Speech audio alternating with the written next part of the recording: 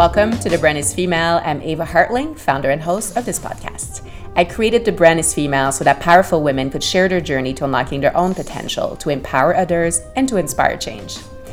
Jeanne Beker is a journalist, media personality, and fashion entrepreneur. But more than all of this, she is an icon and a trailblazer who has deeply influenced Canadian broadcasting and the Canadian fashion industry. Jeanne started her career as an actress, but moved into radio and TV. She became host of the show Fashion Television, or FT, which aired for 27 years and had viewers in over 130 countries. Jeanne has been editor-in-chief of 2 magazines. She's published 5 books, including her 2010 autobiography, Finding Myself in Fashion. She's been a contributing editor of the Toronto Star, The Kit, and a columnist for Metro, as well as a style columnist for the Globe and Mail and Post City magazine, in addition to writing for several lifestyle publications. Jeanne has launched her own clothing line, Edit by Jeanne Beker, and she's been recently named style editor of the Shopping Channel. Her many awards include her appointment to the Order of Canada in 2014 for her support of the Canadian fashion industry, as well as a Canadian Screen Achievement Award for the role she played in changing the way Canadians watch television. Throughout her life, Jeanne has carved her own path. She's opened doors and she's broken through glass ceilings, paving the way for women in media, publishing, and fashion after her. Here is my conversation with Jeanne Beker. My name is Jeanne Beker. What am I? What do I do? I'm a fashion/lifestyle journalist, I suppose. Yeah, that's an one of the accurate hats description. I wear. One of the many hats. And Jeanne, it's an absolute honor and pleasure to speak to you on The Brand is Female. Thank you so much for making time. You are an icon, and I choose the word carefully. I think you've defined the history of fashion in Canada, and I think you have a very interesting story to tell. So I'm very happy we're sitting down today. Yeah, I'm thrilled to be telling my story. I mean, I think that's the one most important thing that we can give each other, our own personal stories. And so this to me is even a gift, the opportunity to tell it like it is. Fantastic. And before we get into, your current life and recent projects, I want to go back to the start, to where it all began. And young Jeanne, growing up, I'd love to know where you're from, what were your dreams and aspirations, and did you ever think at that time you would have the kind of career that you've had to this point, and the life you've had in fashion journalism? Well, it's a big question. And first of all, I'll say, yes, I think I did imagine that I would have this, because I think if you don't imagine it, if you don't dream it, and if you don't see it for yourself, it's never going to happen. Right. So you have to envision it. And I was envisioning all that great stuff when I was a little kid. I thought I'd even go further. I don't know what happened. I'm still doing it. Yeah, I'm still on my way.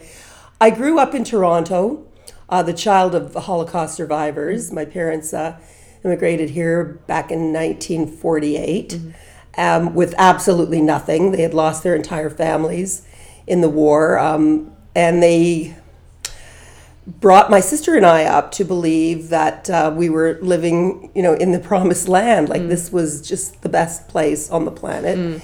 And they've sacrificed everything for us, as is often the story with immigrants. And then for me, I felt that because my parents' lives had been nipped in the bud in their youth, and so much, they had been robbed of so much, and were unable to realize most of their great dreams and aspirations, that it was up to me to not just have a good life or a great life. I had to have a fabulous life. So right. I really, here I was given this incredible opportunity to grow up here in Canada. I had to really go for it. My dad had a motto that saw him and my mom through the war, and that was, don't be afraid and never give up. I love that. That motto to this day plays over and over again in my mind. I mean, I can remember times, running after Karl Lagerfeld for a soundbite at a fashion show, and I think, don't be afraid, never give up. Just go, go, go, go, no matter what it takes. You just got to be fearless and be tenacious, and you'll achieve your goal. And I think that's so true.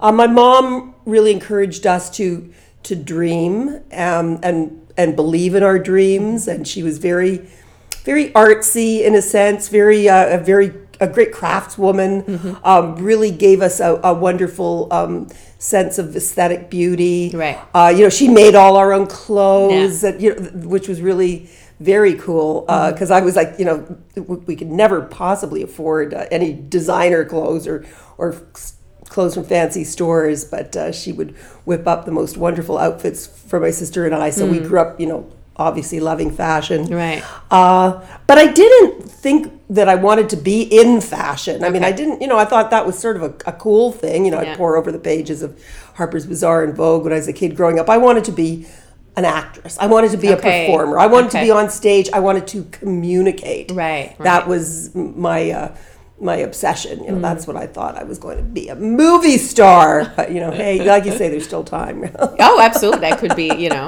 second wave of your career. And then what made you, so an interest in fashion, obviously a mom who was very much into, aesthetics and craftsmanship. How did you make that first foray into fashion? And is it something that you studied, or did you study something different? I did not study fashion at all. I mean, I actually... again, learned so much by osmosis over the, certainly over the 27 years that I was doing fashion television and now beyond, because I really got into it seriously in 1985 when we launched the show. But I had come from doing a show about music, rock and roll. That was how I started my career at City TV anyway, and I came into that because I was an entertainment arts journalist, broadcast journalist. After studying acting in New York and mime in Paris. I heard some stories about that time. I know.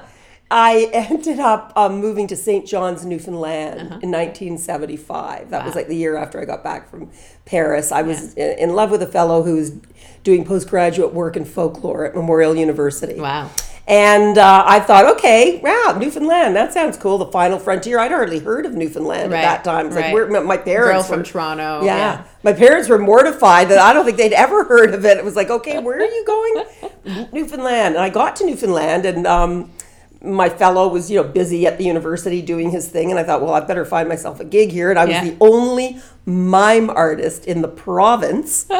And I knocked on the door of CBC Radio for some crazy reason. I think because there was such a vibrant art scene going on at the time. In 75. And I thought, I should be reporting on this.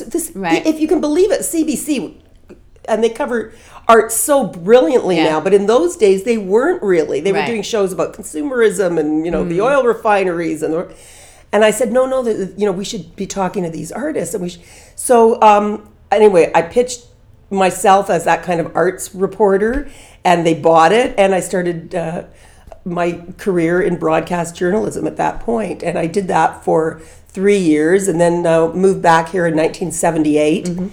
Knocked on every radio station door, and I mean like knocked, to wrap my knuckles off, and would not take no for an answer. And finally, this wonderful program director at Chum Radio, which was the top 40 Chum AM at the time, J.R. Wood, said, well, we like the sound of your voice, and you obviously have all this experience. And I had an arsenal of these tapes that I had done. God, isn't that funny? That really seems ancient. They don't even have tapes now, but it was all about the tapes. And he hired me to be their good news girl. Good news, so, good news girl. So I would be on, and I had to do every single thing myself. I mean, I was producing myself. I was booking all the guests. I had to do 18 a week of these little reports, 90-second wraparounds called Chum Reports. And they would come on like right after the newscast. Hi, I'm Jeanne Beker, and blah. Today we're talking to whatever it was. Just a variety of lifestyle topics. And anyway, so that year, 1978, was the year that Chum Radio decided to buy this hip little TV station, City TV. And so then they started thinking, okay, well, we have this girl, Jeanne Beker, and I had been acting professionally since I was a teenager, so I had this, real on-camera experience. They said, we'll take Jeannie and one of our boss jocks, J.D. Roberts, because he was, the really cute one, who's now John Roberts of Fox News. Oh, the White House correspondent, yes. Excuse me. Oh, my God. So they took the two of us over to City TV to host a music magazine show called The New Music. Okay. This was before MTV. Yeah, was even Much Music and MTV. But even before they were doing it like in the States, it was a show that went on the road with rock stars and into the studios with them. And Incredible. I was riding the Smoky tour buses with them and backstage. And, right. It was an amazing kind of trailblazing time, because people hadn't put rock stars and musicians on TV in that way before. Right. So that was an amazing education, and we were flying by the seat of our pants. Yeah. And the way that television was produced back then, especially, we used to call it $1.98 productions. It was cheap. Yeah. So we just had one cameraman. That's it. One cameraman, and it was me, sometimes me and JD, or sometimes just me and the cameraman. Yeah. Finding ourselves in the craziest situations. There was no lighting guy, there was no sound guy, there was no producer, there was no one, telling me what questions to ask or telling me the structure. So you were doing it all yourself. Yeah. And it was a brilliant education. And after 6 years of doing that show and then launching Much Music, because I was in on the ground floor of that, I thought, if I have to interview Rod Stewart once more, I'm going to lose it. That's enough already. Now, what's the next big thing? So I heard buzzing around the TV station that they were going to do a fashion video show. Okay. And they were going to audition these gorgeous young models that would be the fashion VJs. And it was going to be this really new, sexy little concept. And I thought, well, hold on a minute, a show about fashion? Yeah. I love fashion. I was a real little fashionista. Yeah. And I was looking for the next big thing. Right. And I went right upstairs. I remember the day I got to City TV, and this is when the building was on Queen Street East. And I saw all these models in the lobby, like all these, and I thought, what are they doing here? We're doing, they're auditioning for a new show. I went right up to the second floor of the station manager's office, and I said, you have to let me host this new pilot, the show that you're doing about fashion, because I want to be the one interviewing the designers the way I interviewed the rock stars. They went, oh no, we don't want any interviews, we don't want any talking heads, we just want to show the pretty sexiness of And I said, come on, I paid my dues, you got to let me do it. I really, I'm looking for something new to do. And they knew I worked like a little demon, so they let me do it. They gave you a chance. And we did it. And the first show didn't have much heady stuff going on. It was all, like visuals. And but then they said, you know what, there's something to this. Maybe we should approach it the way you had approached the New Music all those years, really interviewing the designers, finding out who these people were behind the labels. And the rest is history. As they say. Yeah. So, and you very much carved your own path. I think that motto that your parents instilled in you very much drove all the career moves you've just described. So how was it in the late 70s, early 80s, being a woman, a career woman, trying to, trail your own way and really, you came up with ideas for shows that had never been done before. How did you make that happen? And I'm sure you encountered resistance, but with that motto always playing in your head, where did you find the strength to just keep going? And there's several questions in there. Yeah, exactly. Well, the strength, the energy that, I think that's just God-given. I mean, it's just, if you're passionate about something and, you really... So you never questioned that. For you, it was just... For me, it was just go. Yeah. Go. It was, I was push those the doors. Energizer bunny. Yeah. I had the energy. I absolutely loved what I was doing. I mean, loved music, loved fashion, I loved art in general. And, I did during that time, I also did, I did a show about movies with Brian Linehan for a while. And then, I did a show called Media Television. That was one of the brilliant things about the way Moses operated. Right. Was that he would say, oh, knock yourself out. You want to do that? Be my guest. Take the ball and run with it. Yeah. So that was incredible. So he gave you carte blanche to really, to some degree. I mean, he had his directives for sure. And, that sometimes I say I succeeded because of Moses and in spite of him, because he drove me a little crazy. I think he knows that. And he's very good at pushing buttons, and he pushed a lot of buttons. I was a very, very emotional person. still am, very sensitive person, still am. Sometimes maybe to a fault, I don't know. Wasn't Kelly Catrone wrote a book once about don't let them see you crying or whatever it was, you don't cry. Yeah. You know what? I cried in lots of situations. And I think, you know what? I'm only human and I don't ever want to be superhuman. Yeah. I don't, I think some of the things I've done in retrospect, I look back and I go, wow, I was Wonder Woman for a few minutes there. How did that happen? But, at the end of the day, I think it's very important to maintain your vulnerability, especially when you're working in this business of communication. If you are going to be a communicator of any sort, whether you're an actor, whether you're a journalist, a writer, a broadcaster, you're talking to people, you want to be as human as you possibly can. Yes, so, which includes showing your vulnerability. Yeah. And there was a lot of stuff that was crazy making in those days because there was no precedent for what we were doing. I did not have a role model. Right. I mean, maybe the only person in broadcasting, a woman, female, that I really looked up to at the time was Barbara Frum. Okay. She was just so brilliant, such a beautiful person and so successful. But there was really nobody else that I aspired to be like because there was no other young woman out there reporting on music, reporting on fashion the way I was. How was that welcomed? Like, what was the reaction when you were coming up, the young, up and coming woman arts reporter, music reporter? What was the reaction? Not supportive. The reaction was not good. The reaction was, who does she think she is? First of all, I didn't look like what most people on TV looked like back then that were getting the jobs. Okay. And again, thank you, Moses, for putting people with long, funny names on the air and people with big noses and big mouths and people whose voices maybe didn't sound, the CBC at the time, that was really, the king of the castle, they were putting these kind of, blonde, helmet-headed girls on, with the turned-up noses, and I mean, more power to them, beautiful people, whatever. But there was a pattern. Yeah, I mean, my nose was big, my mouth was big. I had a kind of voice that I think was irritating to some people. Too bad. But besides that, superficial stuff too, and the energy that I had was not. I mean, I even had a hard time in Newfoundland gaining cred because I had come from away and people didn't necessarily appreciate that. Toronto. Someone from Toronto taking over here. Who does she think she is?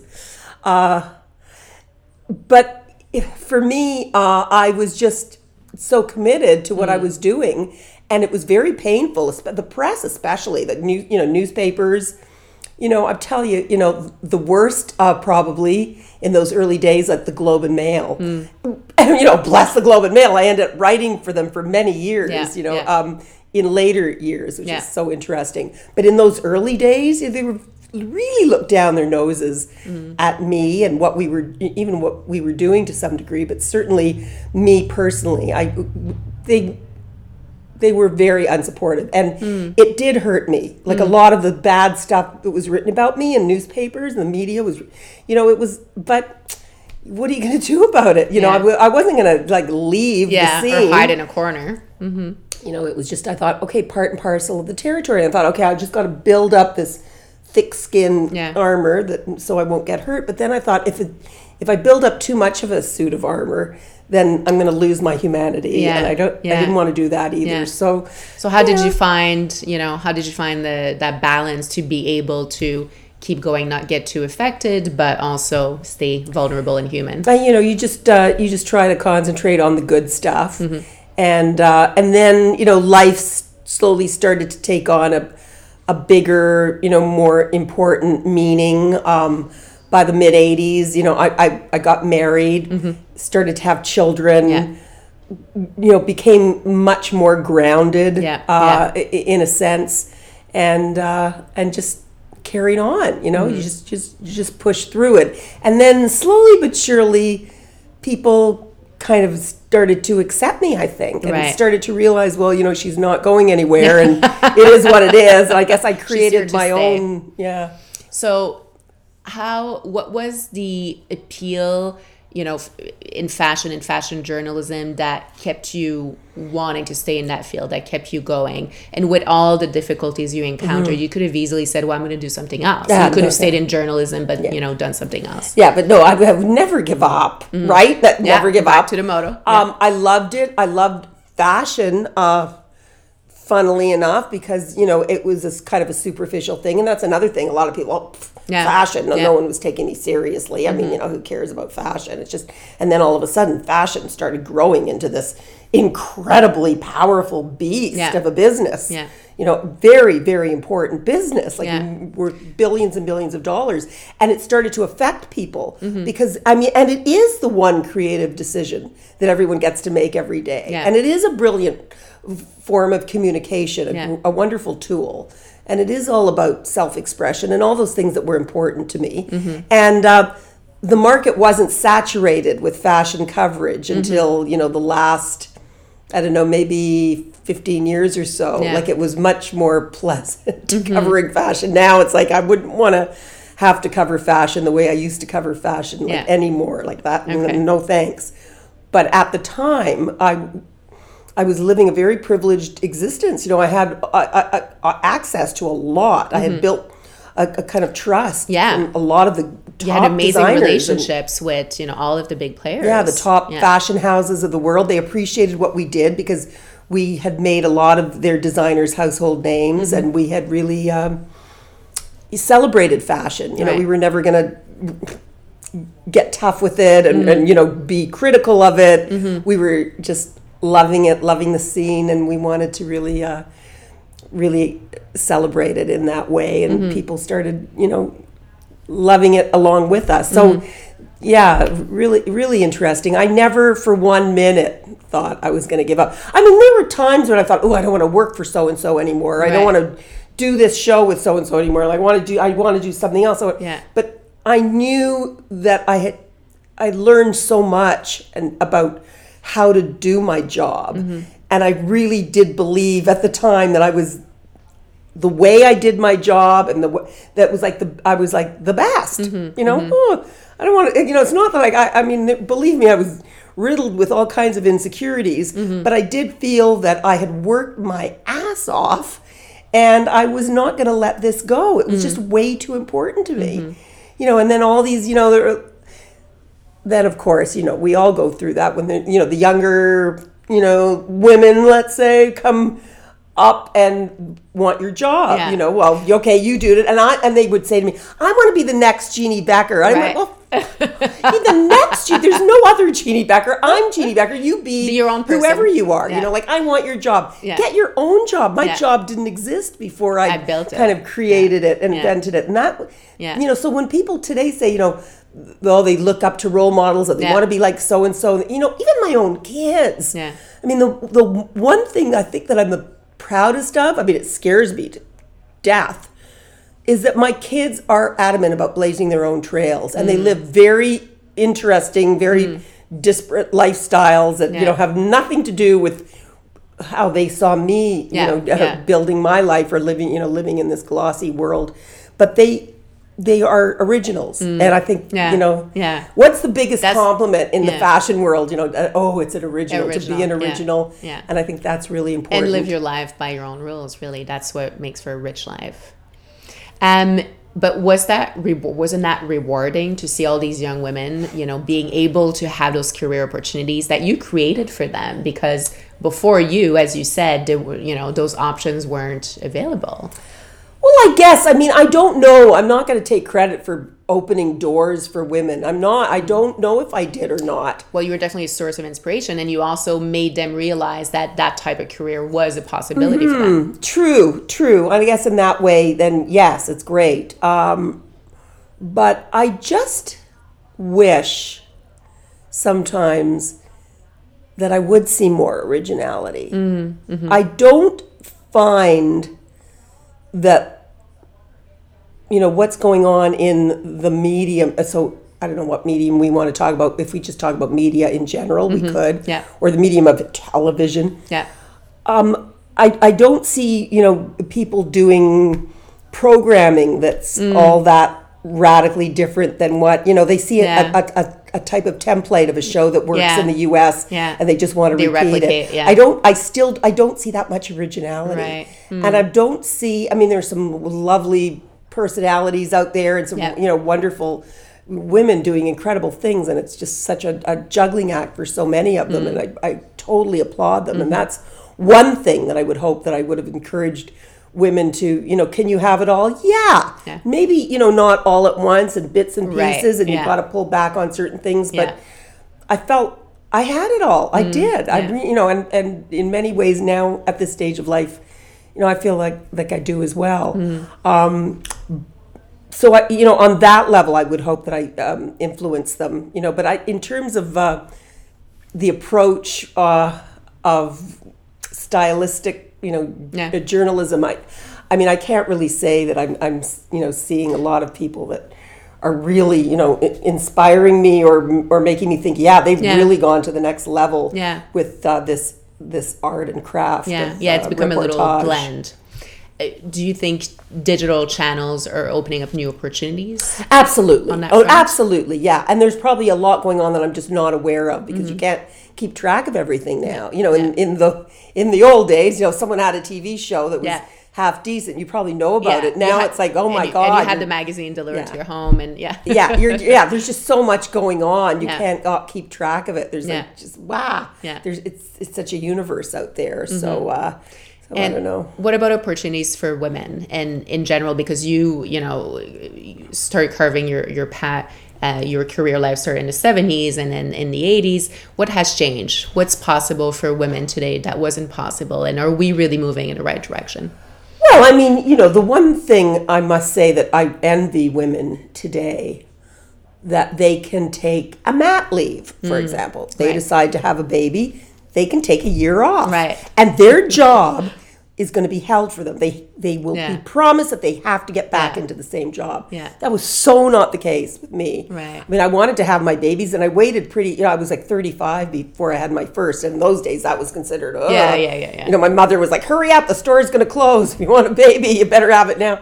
And I waited until, I pushed it as far as I could. But I had, Moses, bless him, saying to me, because he's brilliant at pushing the right buttons, this is when I was like 9 months pregnant. And in those days, you didn't show off the big baby bump. You were still wearing like a muumuu. Covering it. I would be sitting there. I remember sitting there one day in the makeup room. I was just about ready to pop. Right. But I worked until the last final day. minute. Yeah. And he said to me, so when are you coming back to work after you have this baby? And I said, well, I'm not really sure yet. I don't know. He goes, because there's a lineup of 20-something-year-old girls outside my office door waiting for your job. So, and I thought, whoa, I had worked my ass off for this job. Like, this was my job. What do you mean? I deserve this. And I said, Moses, I'll be back in just a couple of weeks. Right. And I was back in just a couple of weeks. Right, yeah. Because in those days, they didn't have to save your job for you. I think you got like 3 months maybe of mat leave, and then they would have to give you a job, but it didn't have to be that job. And I wanted my job. Yeah. And then the 2.5 years later, with the birth of my second daughter, it was the exact same thing. I went back to work 2 weeks later. Yeah. Was it hard? Was it, listen, every working mother, no matter how old the child is and whatever, at one point, if you're going to work, you're going to have to leave your baby for substantial amounts of time. And I cried myself to sleep in hotel rooms all over the world for years and years and years and years. And even actually, the older they got, the harder it became. Right. Because you wanted to be such a part of their life. And this was, there was not, FaceTime, Skype in those days. There was not even email. Right. It was like, a fax machine. We had they would draw me little pictures and fax it over. Yeah, and fax it over to my hotel in Paris. And it's like, drawings and but thank God there were cell phones, and I always, still to this day, have my cell phone on beside me, because it could be my girls who are now like, Joey's about to be 30, the baby, and Becky's 32. Just in case they need me for anything. And that was always the way it was. I'd be running around Europe, but backstage at a show, and of course there was a 6-hour time difference, so it would be like 2 in the afternoon, and my kid would phone me like at 8 a.m. because they were, in Toronto time. Yeah. Mom, I can't find my, purple sweater. Do you know where it is? And it was like, okay, sorry, Valentino. Like, hang on for a minute. My kid's on the phone. Here. And so at least they felt that they could always get to me that way. I also, my marriage broke up in 1998 when my girls were 10 and 12. And it wasn't a situation where, half the time they're going to be with me and half the time they're going to be with my husband. No, it was the girls were with me. They saw their father, every Wednesday and every other weekend. Right. And that was hard because I was in the throes. This was still the 90s and we were going great guns with fashion television. I had never been busier and I did not see it coming. I thought I had the perfect life. Yeah. And one day, he just told me he was leaving. He just didn't want to be married anymore. We're serious. I know it sounds crazy, but I've told the story a lot, and there are women that can relate because that sometimes it does happen. You don't see it coming, and you're so busy leading your fabulous life, and you think you're. I was madly in love with my husband, and I thought I had the most fabulous. And here we have this, we have the house in the city, and the cottage, and the cars, and the boats, and it was just heaven, and these two gorgeous kids, and I was doing what I loved, and anyway.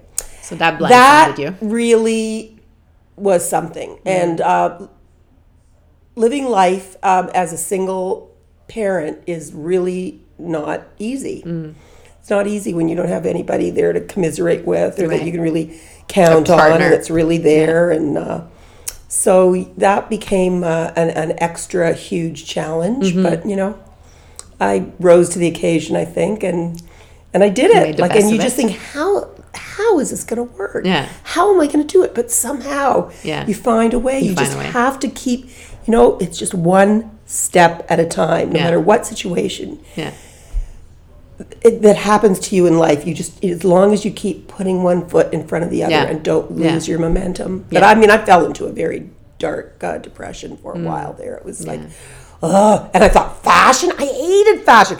I thought fashion is what did this. It was like fashion made me into some kind of a maniac. Fashion robbed me of my true happiness. Like, how could I have been devoting so much time to this arena that was all about superficiality and bullshit, and it was such a snake pit, and there, I shouldn't be saying such horrible things about fashion. I love fashion, but I hate it sometimes too. Well, for a while it made you question the industry you had chosen. You've also chosen to stay in Canada when you could have had opportunities, I'm sure, for a career in New York, in LA, in Europe. What made you choose to stay in Toronto, in Canada, and even before your children or even before your husband? Because there's no place like home. I was perilously close to leaving Toronto in the mid-'80s. My sister lives in LA. I was going to LA regularly. I was working for Entertainment Tonight, produced by Paramount Studios at the time. This was before ET Canada existed. I had gone down there with my little demo reel, and I was their Canadian correspondent. So I had connections down there.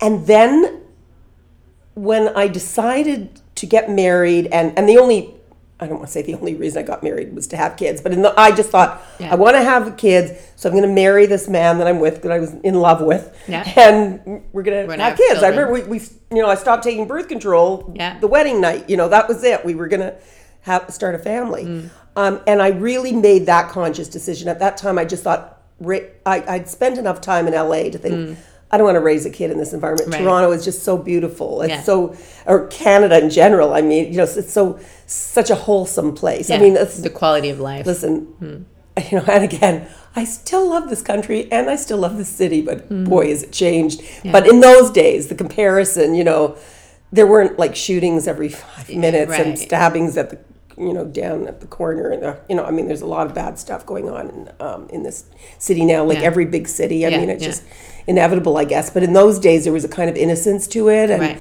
I don't know. I just thought I wanted to prove that you could do something big and fabulous and fun and creative and exciting and new here, and Canada had been very good to me, and I thought, am I going to go down there and just get lost in that big crowd. I don't know. I don't know if my drive had eroded a little bit. Maybe. I mean, I'm not sure, but I decided to, stay here. And, sometimes have I regretted it? I like to think I don't have any regrets, but, I think, if I got the kind of acclaim that I got here down there, if I got the opportunity to blaze the kinds of trails that I blazed here down there, and, financially the rewards, I'm sure, would have been far, far, far greater. But on the other hand, I have a pretty sweet lifestyle here now, and I just can't imagine. I just can't imagine that I could have achieved the level of happiness down there that I did here. There's just something very healing about this country, I think, in the great scheme of things. And now, especially in this day and age, when you really step back to see the forest for the trees, this is a pretty awesome country, and I'm a hugely proud Canadian. So. No, that's great. I want to talk about the world of fashion and communications, and as you knew it again when you built your career, and today everything is different with social media, with PR agencies, marketing agencies, the big groups who control most of the fashion houses, who control the messaging around. You used to have direct access to the designers, to the craftsmen, to the great minds behind the brands. Do you think that, is the industry doomed? You talked about how in broadcast there's less and less originality. Are we seeing the same thing in fashion today? Yes, to some degree. I mean, yes, I think there's just a lot of homogeny now. I think big business really sucked the life out of fashion. I remember when Alexander McQueen first went over to Givenchy, and his first show for Givenchy, and Isabella Blow came up to me afterwards and just said, "Well, that's it. I'm getting out of fashion because this is it's over now. It's like the vultures are here, and they've just sucked the artistry out of the scene, and I'm just gonna I'm gonna go open an art gallery." And she was just like so incensed. I mean, she was bitter about different things at that time, perhaps too, but I think that maybe was the beginning of the end to some degree, when a lot of these brilliant artists that we had on the scene, not that we still don't have brilliant artists on the scene, there will always be brilliant artists in this scene, in every scene, but when the big conglomerates started to really take over, the world of fashion changed dramatically. Fashion became big business. I don't want to think anything's doomed, because there's always hope, and I do think there are a lot of brilliant young minds in this business that really are going to stand up for what they believe in, and aren't going to go down the dark roads of corruption or greed or whatever it is that drives people to really sell out. Something's got to be done with sustainability, though. This is a huge issue.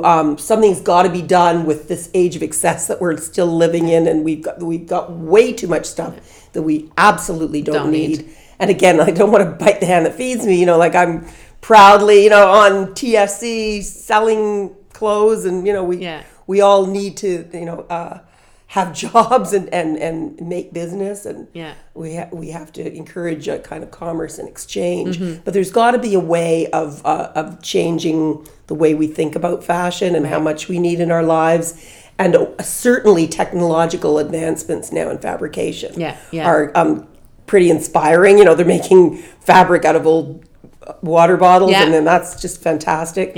Stella McCartney is like such a champion, and obviously just a total inspiration to the whole generation. But only maybe 50% of what she's doing is really that's sustainable too. I mean, there's all there are problems with it. It's just a funny kind of industry that just it really got out of hand.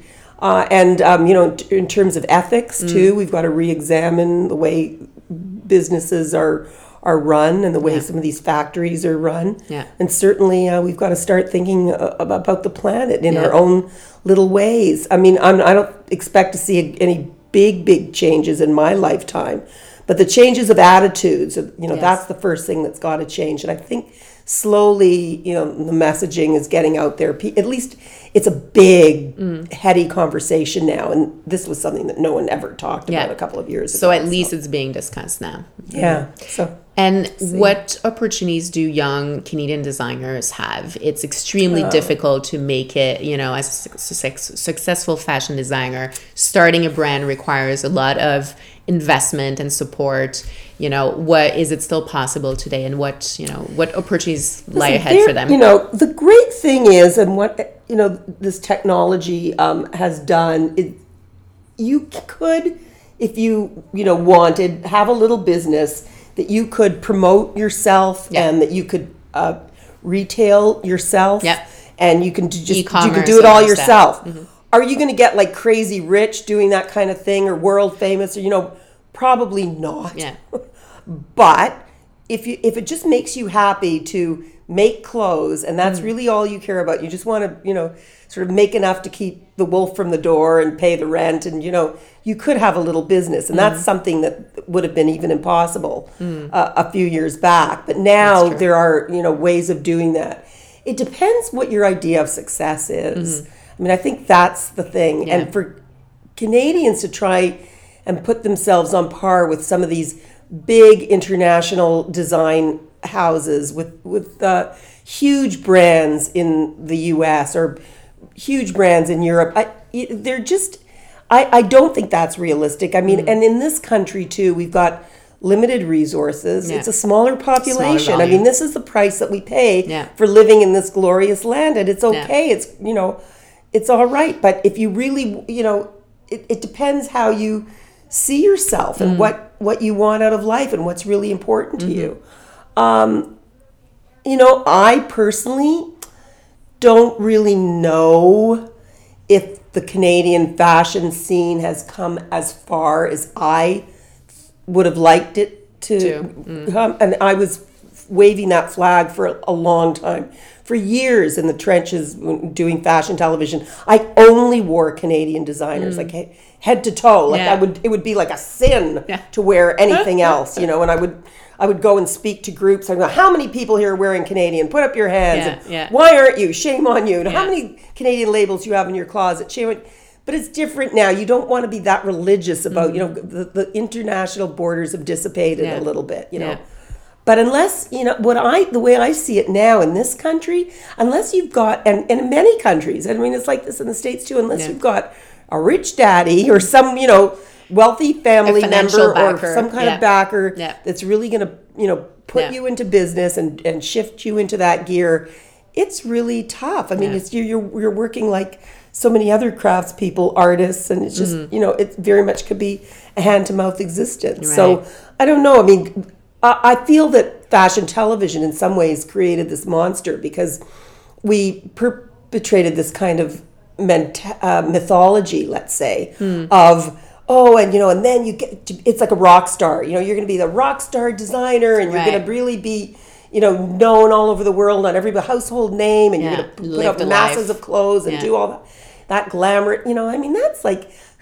who's really even like that anymore? Like even the great designers aren't, well, they're also they're replaceable today, right? Because you work for a brand or a label, you're there for a limited period of time until somebody decides to push you over. Yeah, it's much more about the house and the brand than it is about any one individual these days designing. Very much so. So it's, that system has changed. And I really do worry about all these kids in all these design schools. And I get dozens of requests, a month, like, will you talk to my daughter because she wants to be a designer and she doesn't know what direction to go in, and she really loves fashion, and like all these people wanting to be part of the scene, and these young people, and the schools are just like encouraging, come to school and to learn how to be in this business. And the school is like one teeny little part of the equation. Of course, education is vitally important, but at the end of the day, it's a big business, and you got to have the chops to know how to run it. And only a select few will make it to the top. A precious few. Yeah. It's like it's like winning the lottery. Really, what are the chances? So something else that's changed. social media that's completely redefined how we communicate and how we interact with each other. You have 2 daughters. What's your relationship with social media, and how do you view how the fashion community uses social media, which also comes with a pressure to always look perfect and have the perfect life and have a fabulous life? Yeah, it's all a big illusion. So let's get real about that right now. Like, if anyone really believes what they see on and Instagram. Even and a lot of these, there's a lot of bleeding hearts on social media too. Yeah. I mean, for better or worse, sometimes it's nice. You've got a message that you want to impart and use that as a platform. Yeah. People read it. Okay, whatever. I guess however you want to get the message out. I cringe a little bit when I see too much of this, like spilling your guts on social media. Yeah. I also think, now for me as a brand, I hate to think of myself that way, but I do, because that's the way it happened. I never, in the old days, a brand, it was like, what, Heinz ketchup, what? But all of a sudden I realized, I'm a brand, and you have to put yourself out there, if you want to be in the game, and if you want to, get the gigs, and if you want to have a point of view that you're kind of known for. Yeah, and just being seen. Yeah, it's wonderful for that. For me, it's just wonderful way to share, like I love my life. I really, really love my life. I'm so blessed and happy that I can say that. And there are aspects of it that I hope would inspire other people. I don't want them, to compare themselves. But I, too, look at other people's social media sometimes and start comparing myself and feeling like, oh, wow, she looks really good. I don't look as good as that. Or what? Oh, wow, she got to go here, and she got invited there, and she's on at this party or that. And I didn't get that, So that is bad, because it really can make you feel like shit about yourself. Like, let's face it. I mean, that it can totally victimize you. But fashion is like that too. Fashion can be empowering and make you feel so great about yourself, and when used in the right way. Or, if it can prey on your insecurities and make you feel really bad about yourself, and make you feel so insecure. So, I don't know. I think, like anything, there's a great part to it and an evil part to it. I wish that, I still haven't done that exercise where I'm going to unplug from social media for a month detox. Or something. So I haven't done that yet. Yeah. So I'll let you know how that goes if I do, because I am interested. Listen, I love, my kids aren't on it anywhere near as much as me. That's interesting. My daughter Becky, because she's running a business now for her brand and her business, she's on it a lot more. Tool. Joey, she's a musician and she does need to promote herself, but she almost doesn't like to in that way. So it drives me crazy, because that's a great way to keep in touch with them, to find out what they're doing. Absolutely. Sometimes even if I see, oh great, Joey liked one of my Instagram posts, that means she's okay.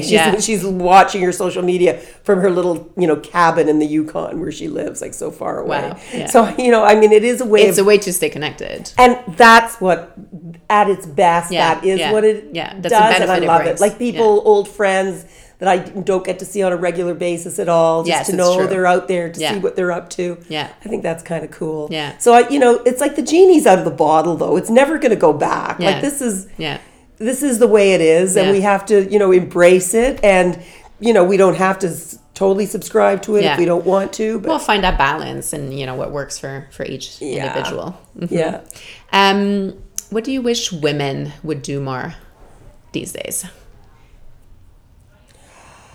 Of course, stand up for themselves. But I think, we are seeing a lot more of that. Yeah. I wish women would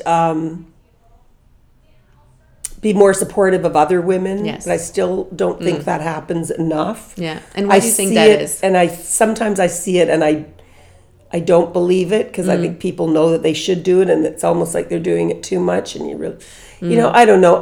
Listen, everyone is a little bit insecure, and I think it's just a matter of, oh boy, and especially in this country, because there are only so many pieces of the pie to go around. You think, well, if you get a really big piece of the pie, how much is there going to be left for me? It's almost like a Canadian kind of thing, that tall poppy syndrome, where you're always trying to drag, others down to your level, because you don't want, if they get more successful than you, like, where's that going to leave you? And what, it's just, it's human nature, and I don't expect people to be that far above that, but it's just a kind of a kindness and compassion that I would like to see more of, for not just women, like everybody. I don't really see, I'll tell you, Eva, honestly, I went through a lot of shit, a lot of crap, a lot of bad, dark times as a woman, and maybe because I was a woman, and especially because I was a certain kind of woman and working in a certain kind of business, and that's a whole other hashtag Me Too story. Yeah. But I honestly don't see myself as a woman first. I see myself as a person first, and that's the way I regard everybody. And especially now with this whole gender fluidity, and I know there's this movement like women together, women power, sisterhood, I don't know. I mean, I really don't know if that's as important as just our humanity, and as just beating hearts, on this planet, all just trying to to make life better. I mean, I think men suffer all kinds of terrible stuff too, and I don't think they've had an easy go of it at all. They don't talk about it as much, and it's not in their nature, and sometimes they even shut certain parts of them down. I mean, we're just women usually, I think, for whatever reason, culturally, we're just more open, let's say, or we're less afraid to express our vulnerability. Yes. But I don't really, I don't really see it as I think everyone needs to feel kind of, empowered at this point in time. Yeah. Unless you're Donald Trump. And then you should feel less empowered. No, I don't want to get political here. But, there are some people, of course, that just get carried away and whatever. Yeah. But, I just think, it's more about compassion, humanity. And it's just that old fashioned, what the Dalai Lama teaches. And I think that's what the world needs now is love, sweet love. And I think it's absolutely important to be aware of other people and what they're going through, and imagine yourself in their shoes. Yeah. And nobody, if you think anybody has it easy, you are absolutely wrong. Yeah. I mean, some people may have it easier than others, but, at a certain point in time. Yeah. They go through a challenging time. Yeah, just being a citizen of planet Earth, it presents a whole lot of challenges, and increasingly so because of the way the planet's going. Right. Yeah. So, what's your definition of success today? And if I had asked you the same question 10 years ago, would the answer have been different? 10 years ago, I would have said the definition of success is peace of mind. I just wanted a peace of mind because I was grappling with so many demons, let's say, and there was a lot of unrest in my life, in my interior life, and I'd achieved a certain amount, but I still didn't really feel a deep happiness because I was so driven and my ego was so big. Right. I can't believe I'm saying that about myself. In a way, I never thought of myself as an egomaniac, but let's face it, if you have to have it, it's a healthy thing to have that ego if you're going to get in there. Well, and, you need elbow your way through the crowds and, stick your microphone in the face of Karl Lagerfeld first before all those other crews get to him. I mean, it's that kind of exercise. But now, of course, peace of mind is still, absolutely important, but true success is just real. It's happiness. I mean, just to be happy, whatever it takes for you to be happy. And I'm surprised that what it takes for me to be happy is not what I thought it was, because I always thought, to be happy, I need to be living a really exciting out there life. And to be happy, I really need to be rubbing shoulders with the right people. And I needed to live this, bright, dazzling kind of life. And it's not that at all now. Like, success to me is just being able to pick and choose what I want to do, when I want to do it, not really feel obligated, have that freedom to anyone. And just, I miraculously, magically found true love at kind of I don't want to say a late stage in life, but I was like 63. So if anyone listening out there is not 63 yet, do not give up hope. Because one day, when you least expect it, the right person. And it can be 66 or 67 or whatever. I mean, it is just a number. It absolutely just a number. I mean, to me, success, I guess, is really being able to keep in touch with my, inner child too, and remembering those kinds of things that make you happy when you're little. And it is the simple important things, and just, you just want, you want a good time, you want good friends, you want to be surrounded by the people that you love. And I just, like I say, I just pinch myself every day now, because I have found a kind of happiness at the, I don't want to say it's certainly not the end of my career journey. I'm still very much on it and looking forward to doing even bigger and better things. Yeah. But at this stage, with so much behind me, to be able to, find this wonderful kind of perch, to just really be smelling the roses and appreciating them. Well, that's my definition of success. Well, that's inspiring. And which brings me to my next question. What's next for Jeanne Beker?